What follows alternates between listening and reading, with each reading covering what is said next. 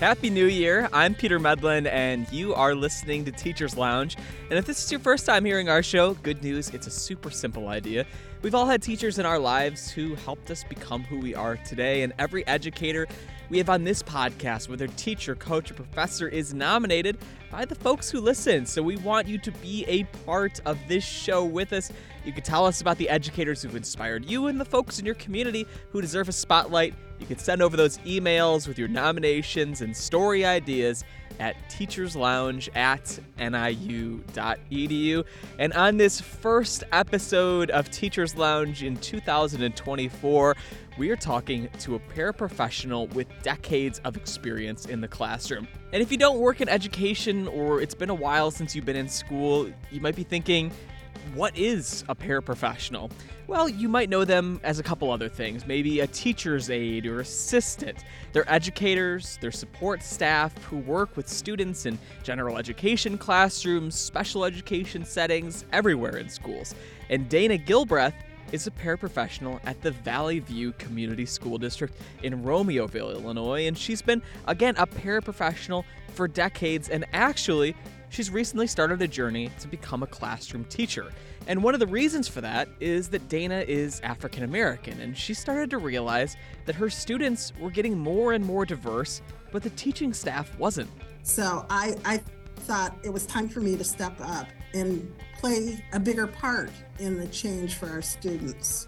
We talk with Dana about why she loves to be a paraprofessional and why she's decided to make this shift 30 plus years into her education career.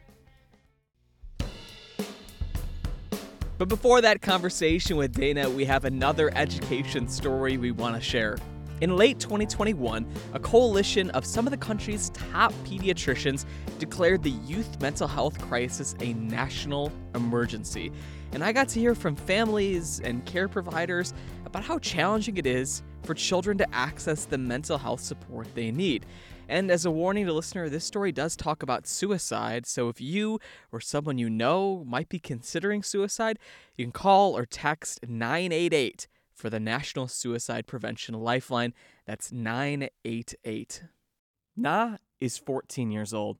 She loves science and is a talented artist. She's creative and loves gaming. Over the past few years, she's also had a number of severe mental health challenges. She's been hospitalized and ultimately landed in an inpatient facility in another state, hundreds of miles from her home. Her mom, Brittany Cotton of Rockford, says that every step of the way, youth mental health services have been inconsistent, inadequate, or unavailable. This whole situation with services being so difficult, the overall feeling is isolation. That is the hardest part of all of it, is feeling like you are the only one facing this alone. For many kids like Na, the first person to notice something is wrong is a teacher. Since the pandemic, the vast majority of public schools say they've seen an increase in students seeking mental health support, and schools have tried to step up in many ways. In Illinois, the state launched a hotline called Safe to Help that allows students to raise red flags about themselves or friends they're worried about. Students can take mental health days off from school, and many have used pandemic relief funding and secured federal grants to hire more counselors, social workers, and school psychologists. Genevieve Maltby is a school social worker at the Harlem School District in Machesney Park, and she says they've seen an increase in student need, but not an increase in staff to meet that need. So social workers like Maltby are forced to react to student incidents instead of proactively helping them before a major problem develops. It's a bit like triage and more. Because really, at the high school level, I don't have time to sit with a student for a lengthy amount of time. So it's really just about getting in quick fixes, and that's not effective at all. Even with so many short-staffed, school-based support can be genuinely helpful. According to her mom, it was for Na. Schools would sit down and try to talk to her, try to work through things. Often, didn't work that way. They had to get me involved. But they would take more time to check in on her than any of the services we were involved in. Back at Harlem, Maltby says one misconception that people have is that school social workers commonly provide one-on-one behavioral therapy to students. At Harlem, they don't, but they do partner with community organizations and agencies so they can refer students out for therapy. Sometimes therapists from those agencies even come in and provide treatment at the school, but as Maltby says, not as many as I think we should. I think that's an area that we could definitely provide more services for. But that being said, when we do offer that, it fills up quickly and then we're short-staffed again because they don't have the people either. that's another crucial point. Even if kids are referred out for therapy, it might be a while before they actually see a therapist due to long wait lists. And if that child is in a mental health emergency and threatening their own life, advocates say that waiting can be very dangerous. Marshmallow's Hope is a nonprofit in Rockford that provides youth mental health counseling and mentorship. Laura Kane is the founder and executive director, and she created Marshmallow's Hope after her son Zachary died by suicide in 2018. The reason why Marshmallow's Hope exists is because of the lack of services and the wait lists that other entities in the community were struggling with. 3 years ago, the organization started as a mentorship program for kids struggling with mental health. But then a child they were mentoring attempted suicide, and they couldn't get them into therapy for months. We had a second child who attempted, and then they couldn't get him into services until June. So 6 months of a wait list, right? That child reattempted again. But at that point, I petitioned Winnebago County, and I was like, we need to do something. I need to hire a therapist. And Kane says those situations weren't outliers. It was 6 months wait on average to get them into therapy. And that's deadly. Those waitlists still exist, but groups in the Rockford area like Marshmallow's Hope and the National Youth Advocate Program can provide immediate, short-term counseling while kids in crisis wait for long-term therapeutic options. Brittany Cotton says she wishes Marshmallow's Hope had existed in early 2020 when Na needed help the most. At that point, they were caught up on waitlists, and then once they finally got a good therapist, staff turnover and inconsistent sessions made progress more difficult, especially as the pandemic was unfolding and COVID interrupted services. Kane says that the number of kids requiring mental health services has skyrocketed with the pandemic. They currently have nearly 170 children receiving services, and 90% of those kids have attempted suicide. And she says that while the need has increased, the number of community support services has not. There have been a few improvements, but overall, Kane sees the Northern Illinois community in worse shape now than before the pandemic, especially when it comes to inpatient services. That's the number one need. We have nowhere for kids in our local community to go to an inpatient hospital stay if they're in high crisis like that. Mercy Health closed their inpatient mental health unit at Javon Bay Hospital in Rockford. Medicaid doesn't often cover inpatient youth mental health services unless the child has a co-occurring substance use disorder. Rosecrans is a behavioral health treatment center in Rockford, and they used to have funding to help provide youth inpatient care without substance use. Sadie Cobio is the assistant administrator of community behavioral health services at Rosecrans, and she says a change in the center's funding source has made that more complicated. So our residential services are specific to primary substance use, which honestly goes back to like the funding source. So Rosecrans is happy to provide the service for either. From a funding perspective, they really have to be primary substance use. Kane at Marshmallow's Hope says there also just aren't enough beds at hospitals like Swedish American either. So when a child is in crisis and needs to be hospitalized, even when they have a plan and the means, sometimes there's nowhere to send them. Amber Shepard is the engagement specialist with the Rockford Mobile Crisis Response Team, part of the National Youth Advocate Program, and she agrees with that. We don't have it really anywhere to send them to because resources are so limited. Brittany Cotton says her daughter Na has been turned away because of the lack of beds, and it nearly happened again this year when she needed to be hospitalized because of her mental health. It's a terrifying time to try to get help, and more children. We've been told that beds were completely full in like 4 different hospitals when Swedish American would check. They were always full. So we got lucky this year. We got lucky to get her in because every other year they were completely full. Her daughter was in the hospital for about 2 weeks, and after she was released, Cotton knew that she needed the full-time support of a residential center. And without inpatient services available locally, Cotton, like so many, was forced to explore sending her daughter to an out-of-state facility. But to do that, she not only needed to figure out which one she could pay for and which was the best equipped to handle her daughter and was in a place that she felt somewhat comfortable with, they also had to deal with even more wait lists. Once again, it took months. And trying to work out which facility might work for your child's needs, it's really hard.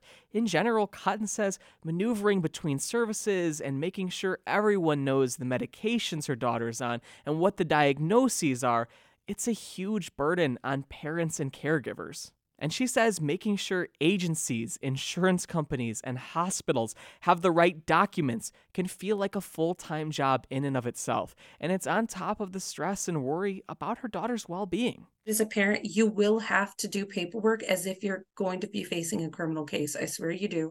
And after months of waiting and after time in the hospital, she finally got Na into a residential center a few months ago. It's in Missouri, hours away from her family and her friends. We get a 10-minute conversation at night, nightly, if I'm lucky. And it hasn't been a great experience, but it is round-the-clock support. And Cotton says they've been told Na will be home in 6 months, but she's not sure. And when she does get back, she knows her daughter will still need support. She's still just a teenager. And while she's grateful for the community organizations she's found during this journey, she thinks more people should know about what services are available. And Cotton says there needs to be a lot more investment in youth mental health resources for both kids and their families, because whether that investment comes or not, the youth mental health crisis isn't ending anytime soon. All right, now it is time for our conversation with paraprofessional Dana Gilbreth. I think that paraprofessionals really are some of the more unsung heroes in education. And even though we all went to school and probably had parapros in the building and folks working, people are not 100% like have a good idea of what your day-to-day actually looks like. And I'm sure that it changes a little bit depending on the day, but can you give people like a little bit of a look of like what you do and kind of what that looks like on a day-to-day basis? Of course. I am currently at a middle school. Mm-hmm. So, and I'm an instructional aide, which means I am in the regular classroom. So I support students in the regular classroom, mostly students that have some type of learning disability, ADHD, those sorts of things. My day-to-day changes depending on what class I'm in and even what year it is.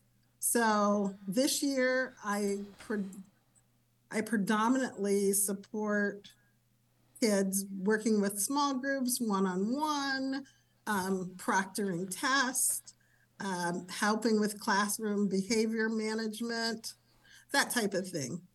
I was going to say, and then are you like assigned an official caseload of students? Are you covering like specific classes? Like, how does that work? I have approximately 20 to 25 students on my caseload. Uh-huh. I change classes just like the students do. So right. I don't support just one grade. I start my morning off in an ELA class, the first 2 periods. And then I move with 7th grade students. Then I move on to 6th grade, where I support students with applied tech. And then I end my day with 8th graders in physical education. What do you get to do in the PE class? I get to get my workout in during I was going to say, do you get to yes. Put on the shorts and do all the activities? Yes, I do get to participate. Right now we're working in the fitness room, so I can use the cardio machines right along with the students. Wow. And so it's so interesting to me though, because like you like just through that day, and like you mentioned, like depending, I'm sure that this changes throughout the school year, and then on like a year-to-year basis, things probably change a good deal too. But there's so many hats that you have to wear throughout the course of the day, maneuvering through different grade levels, different environments. I don't think you've been doing this for 16 years now, at least at this district.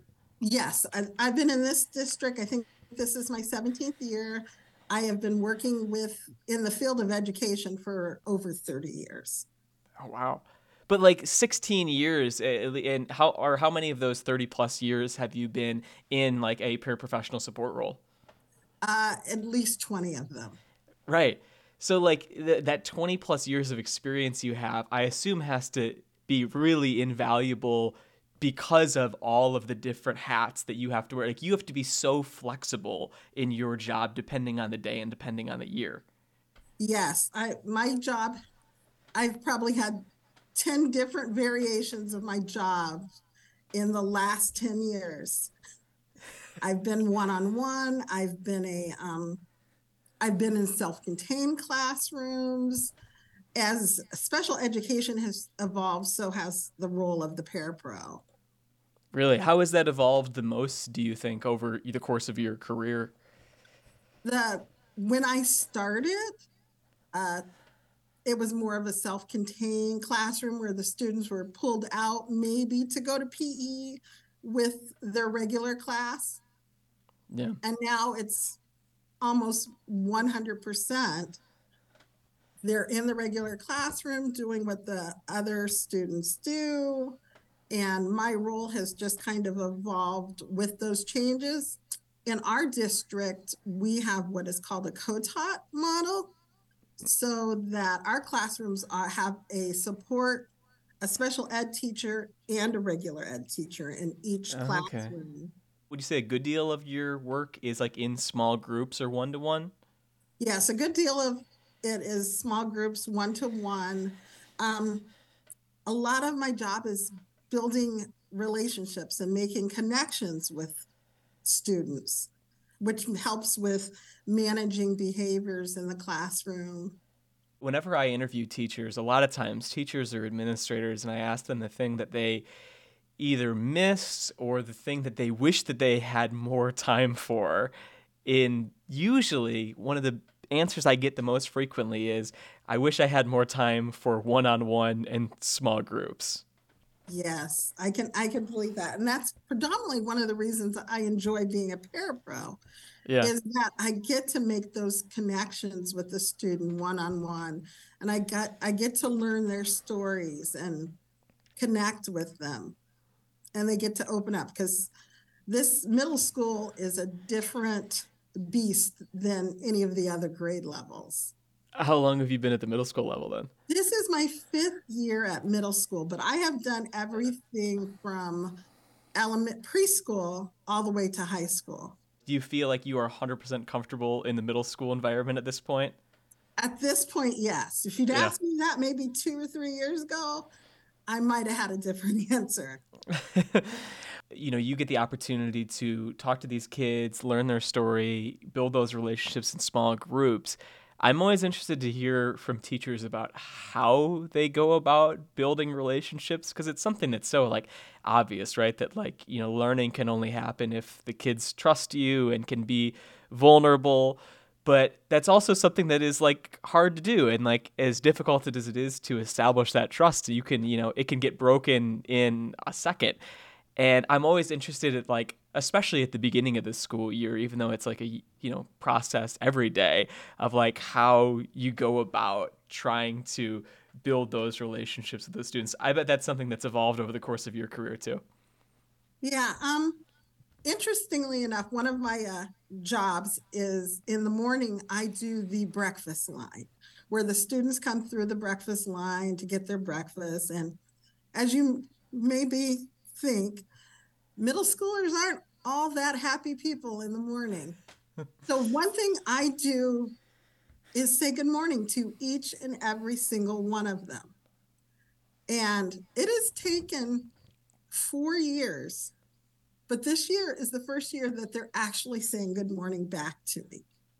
And just that constant, just never giving up, always having that smile for them. That little thing could be the one thing that helps you build a rapport with them. For me, that's the one thing that helps. Just starting there. That's where I start, is saying good morning. Is it something that you've always done? Yes.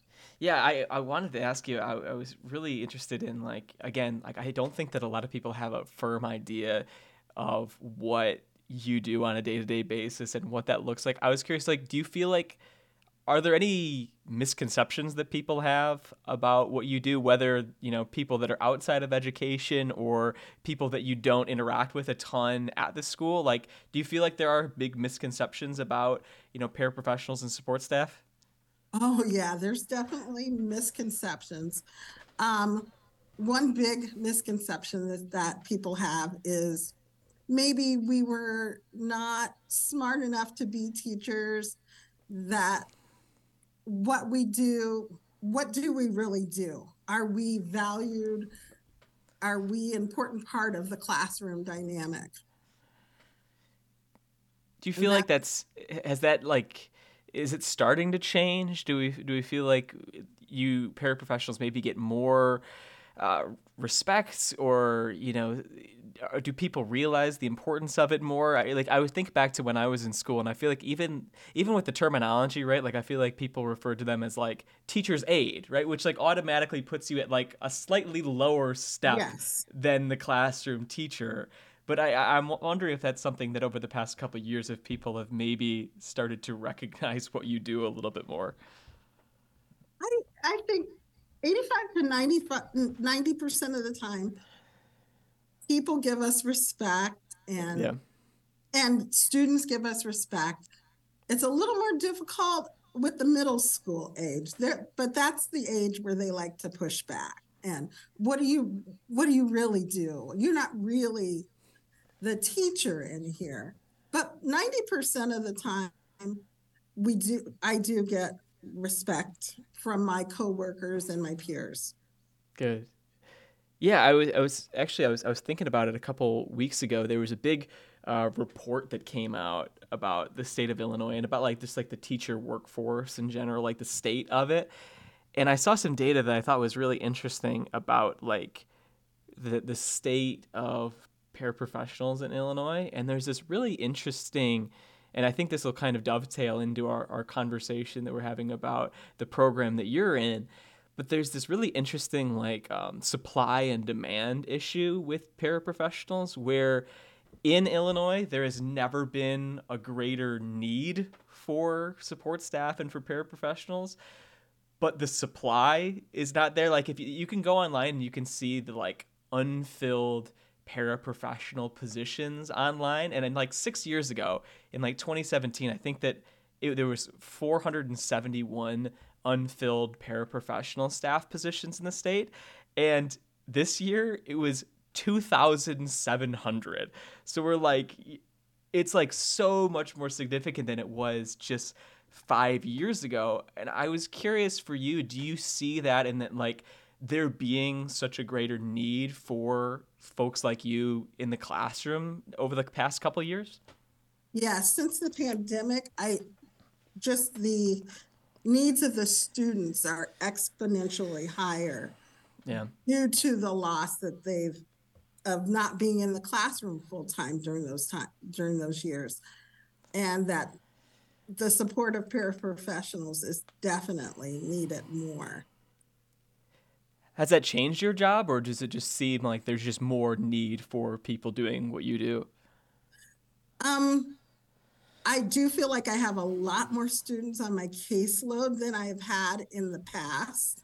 Right. There are so many more kids that need support, and kids that have fallen through the cracks that we're trying to get caught up. Yeah, and I bet after like all of your experience in education, you've probably gotten pretty good at being able to identify students that might be on the verge of starting to fall through some of those cracks, where you guys can identify it and try to get some extra support there.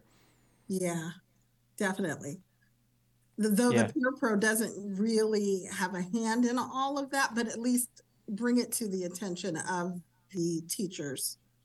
for sure. And then, like I mentioned, like how this kind of dovetails into our conversation about your involvement, your participation with it's the Illinois Teacher Vacancy Program, right? The Yes, grant program. Yeah, can you just tell me a little bit about like what that program is and like how you got involved with it, kind of what it looks like for you? there is a need for more teachers, and what our district was decided to do, they weren't finding applicants outside or through universities, so they partnered with Bloom Board and to help paraprofessionals become teachers. And so I already have a degree in elementary education, but some of the aspects of my degree lent itself to needing other credentials or other credentials. Thank you. Yeah, no, I got you. Yeah. So it wasn't really, I wasn't able to get my license with that particular degree. So our district is allowing me to get my master's degree in teaching and learning with a specialization in secondary education through the program. Wow. So is it an online master's program then? Yes, it is an online master's program partnered with a university. I'm partnered with Oklahoma Christian University. Okay. And all our classes are online. I should finish within 2 years with my master's degree, and then I will work for I have a 3-year commitment with our district to teach. So have you just started the master's program then? Yes, I just finished my first course. Oh wow. How'd you find it? How was it? It was good. It was good to be learning again. Yeah, that's interesting. Yeah, it's it's funny that it's an online program, and it's like, well, over the past couple of years, I'm sure you've got tons of practice on it with online learning, so that's helpful too. Yeah, it's been a long time since I've been the student, though. Yeah, how did it feel to have the tables turn on you, where after 30 plus years in education, you're the one learning again? Yeah, that first week was difficult. Just the technology aspect of it, being not quite as young as I used to be, and technology was not a thing when I was going through school. So once I got the hang of how to submit my assignments, it was easier. Yeah, for sure. And then, so like once you're done with the program, you mentioned that you're going to be at the district for, at least 3 years. Yes. Do you have an idea of which grade level? So you said secondary, that you're hoping to be at the high school level then, or? Secondary would be anywhere from 6 to 12. I hope it's not 9 to 12. You're hoping to stay in middle school now. I think I would love to stay in middle school. I will also be getting an endorsement in special education. Okay.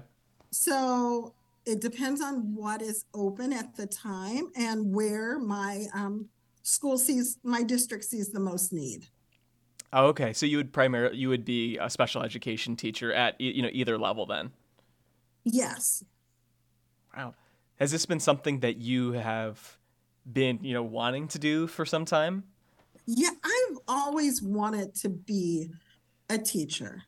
That was my main goal when I got my elementary education degree, but I chose the path of raising my children beforehand. And now I'm at the point where I'm ready for a new challenge, something different. So that's why I would like to do this. That's one of the reasons why. Yeah, and I know that another reason that you mentioned, or that I saw of why you wanted to participate in the program, was about the importance of representation in the classroom too, and this is an issue that is not exclusive to one school district or the state, or even it's across the country, where we see so often there are school districts that have even to take like your school district for example. I think that 47% of the district is Hispanic, 23% of the district students are Black, but then when you look at the numbers for teachers, right, like it's much lower than that, and that seemed like that was something that was driving you towards wanting to be a teacher and have that representation in the classroom too, right? Yes. In our district, it has become increasingly sort of like Yorkville. We are my building in particular is about 47% Hispanic also, and 30% African American. And in my building since the pandemic for the last 3 years, we have been talking about equity in our staff meetings, in our workshops, in our professional development. We have been working as a staff to make our environment more equitable to our learners. And as we talked about it, I realized that the numbers were changing with the students as far as diversity, but they weren't changing with the staff at the same rate. So I thought it was time for me to step up and play a bigger part in the change for our students. Yeah, absolutely. It's always interesting to think of that, there's so many students across the state that, are students of color that go throughout their education experience, even when, they're at a district that, is very diverse, that, don't have or maybe have one Black teacher throughout their experience or something like maybe not at all. Yeah. I had spoken, my students grew up in this district, my children, and I had talked to my son just last week about how many African-American teachers did you have growing up? And he could count 3, and 2 of them were PE teachers. Right. So he just, not to be able to see the faces that looked like him reflected. Yeah. I had a situation, if I could share a story with you. Please. With a student this year in my technology class, and we were working on a project about their culture, their ethnic backgrounds, and they were doing a slide presentation on it. And I noticed that most of the students were working, and they were busy. They had gotten started, but there was one African-American kid, and he was just sitting there. And I looked at him, and then I looked around the classroom, and I realized he was the only African-American student in the classroom. And all the other students were Latino or white. And they were all able to, pull up the Mexican flag and do, they knew their background, but he didn't know his background. And so I went over and talked to him and gave him some ideas of, I know this is a difficult because our heritage is a mixed one, and that we didn't come over here by choice. We were brought here, and just gave him some help and insights to be able to see. And that was helpful to him. And then I proceeded to go to my colleague and say that this assignment shows implicit bias. And because of the work we've been doing with our staff and in our professional development, he was open to hearing it. And I discussed with him that I had done my DNA, so I did know my ancestry. And he encouraged me to do a slide of my own racial breakdown.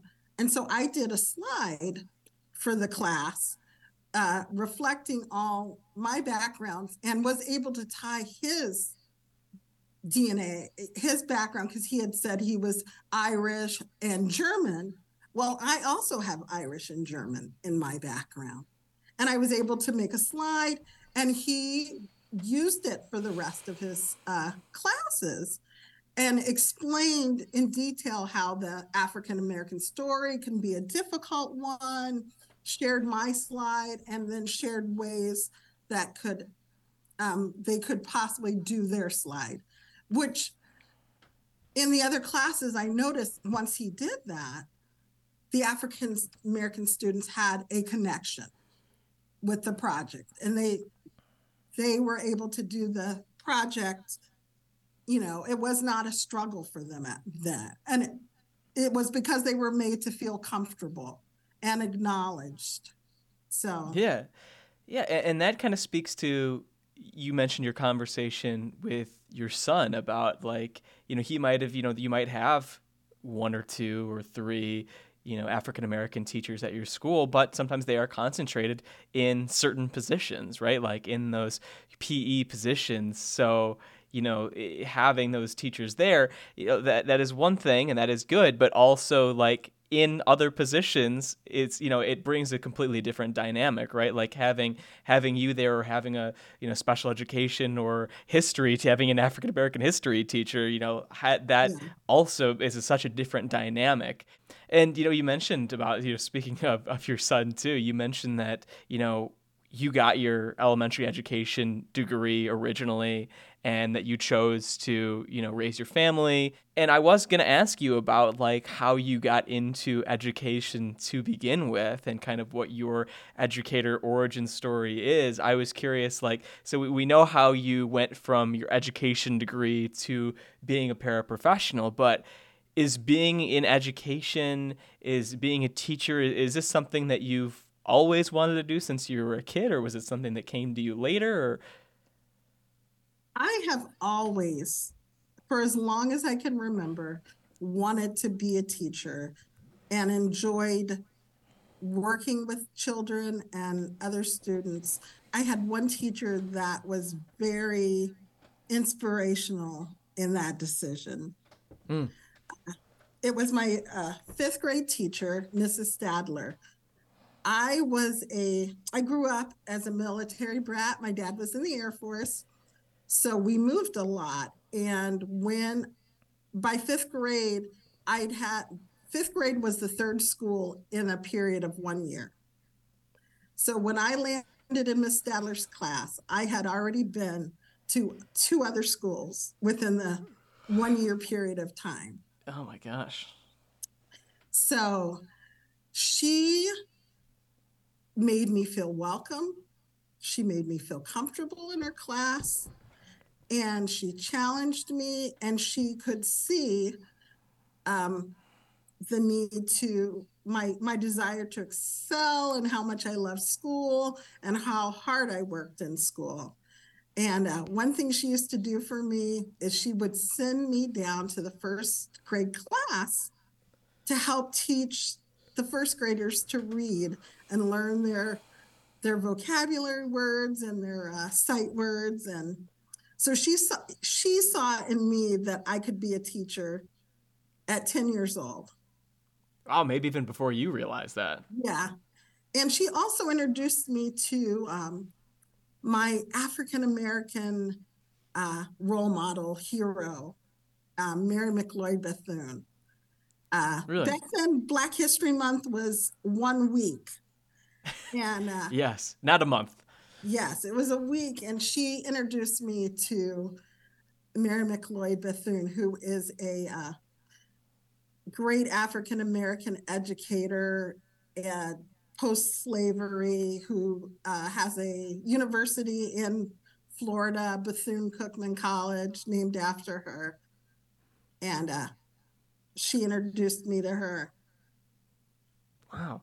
And do you still think about, I mean, obviously I'm sure you still think about your teacher, but is it something you think about where, you coming in there after bouncing around to 3 different districts within a year, of like how she made you feel so comfortable and like supported and challenged? Is that still something you think about, where you're like, how would she do this? Or like, how can I use those same skills now?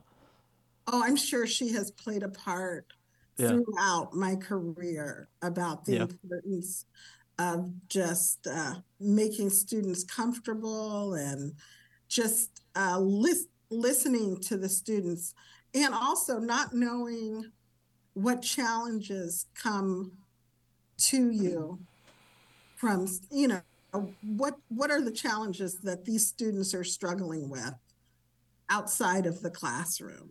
Well, I don't have too many more questions for you, Dana. And again, thank you so much for taking the time out of your afternoon. I can't believe I made you miss PE class for this, but we'll have to get your workout in somewhere else, unfortunately. Yeah, I'm going to have to take a walk tonight, I guess. Yeah, but one of the last questions we always ask people on the show, and I'll frame it 2 different ways for you, from both specifically as a paraprofessional and then more broadly just as an educator about education. Is there something about being a paraprofessional that you just wish more people knew about? I'd like people to know that it is a hard job. It's not easy, but it is one of the most fulfilling jobs. It getting to know my students and building relationships with them is one of the hallmarks for me. Yeah. And then more broadly about education, is there something about and being in education, about education itself, that you either think is maybe more important than people might realize who aren't in the classroom every day, or again, something you wish more people knew about education? I think with education, the teachers work harder than the parents, people on the outside will ever realize to make your students and your children more successful. All right, Dana. Well, that was all I had for you. Again, thank you so much for taking the time out of your afternoon to do this. I feel like we're gonna have to catch up once you finish your program and once you're starting as a full-time teacher. We'll have to circle back around and see how things are going for you. All right. Thank you for having me. Thanks so much for listening to Teachers Lounge. As always, feel free to nominate a teacher in your life to be on the show. It's how we get all of our great guests. Send them our way to teacherslounge@niu.edu. And please continue to send your story ideas and your nominations so we can make this show the best that we can in 2024. Wherever you're hearing the podcast, please do subscribe, leave us a rating, or share it with a friend. It's the best way to get even more perspectives on the show. You can subscribe to the Teachers Lounge newsletter if you want to keep up to date with everything we're doing with the show. You can find a link to do that on this episode's webpage over at WNIJ.org. A big thank you to the Northern Illinois band Kind Ofs for the music you hear each and every episode of this show. I've been your host, Peter Medlin, and we will be back with our annual Top Education Issues of the Year episode very, very soon. See ya.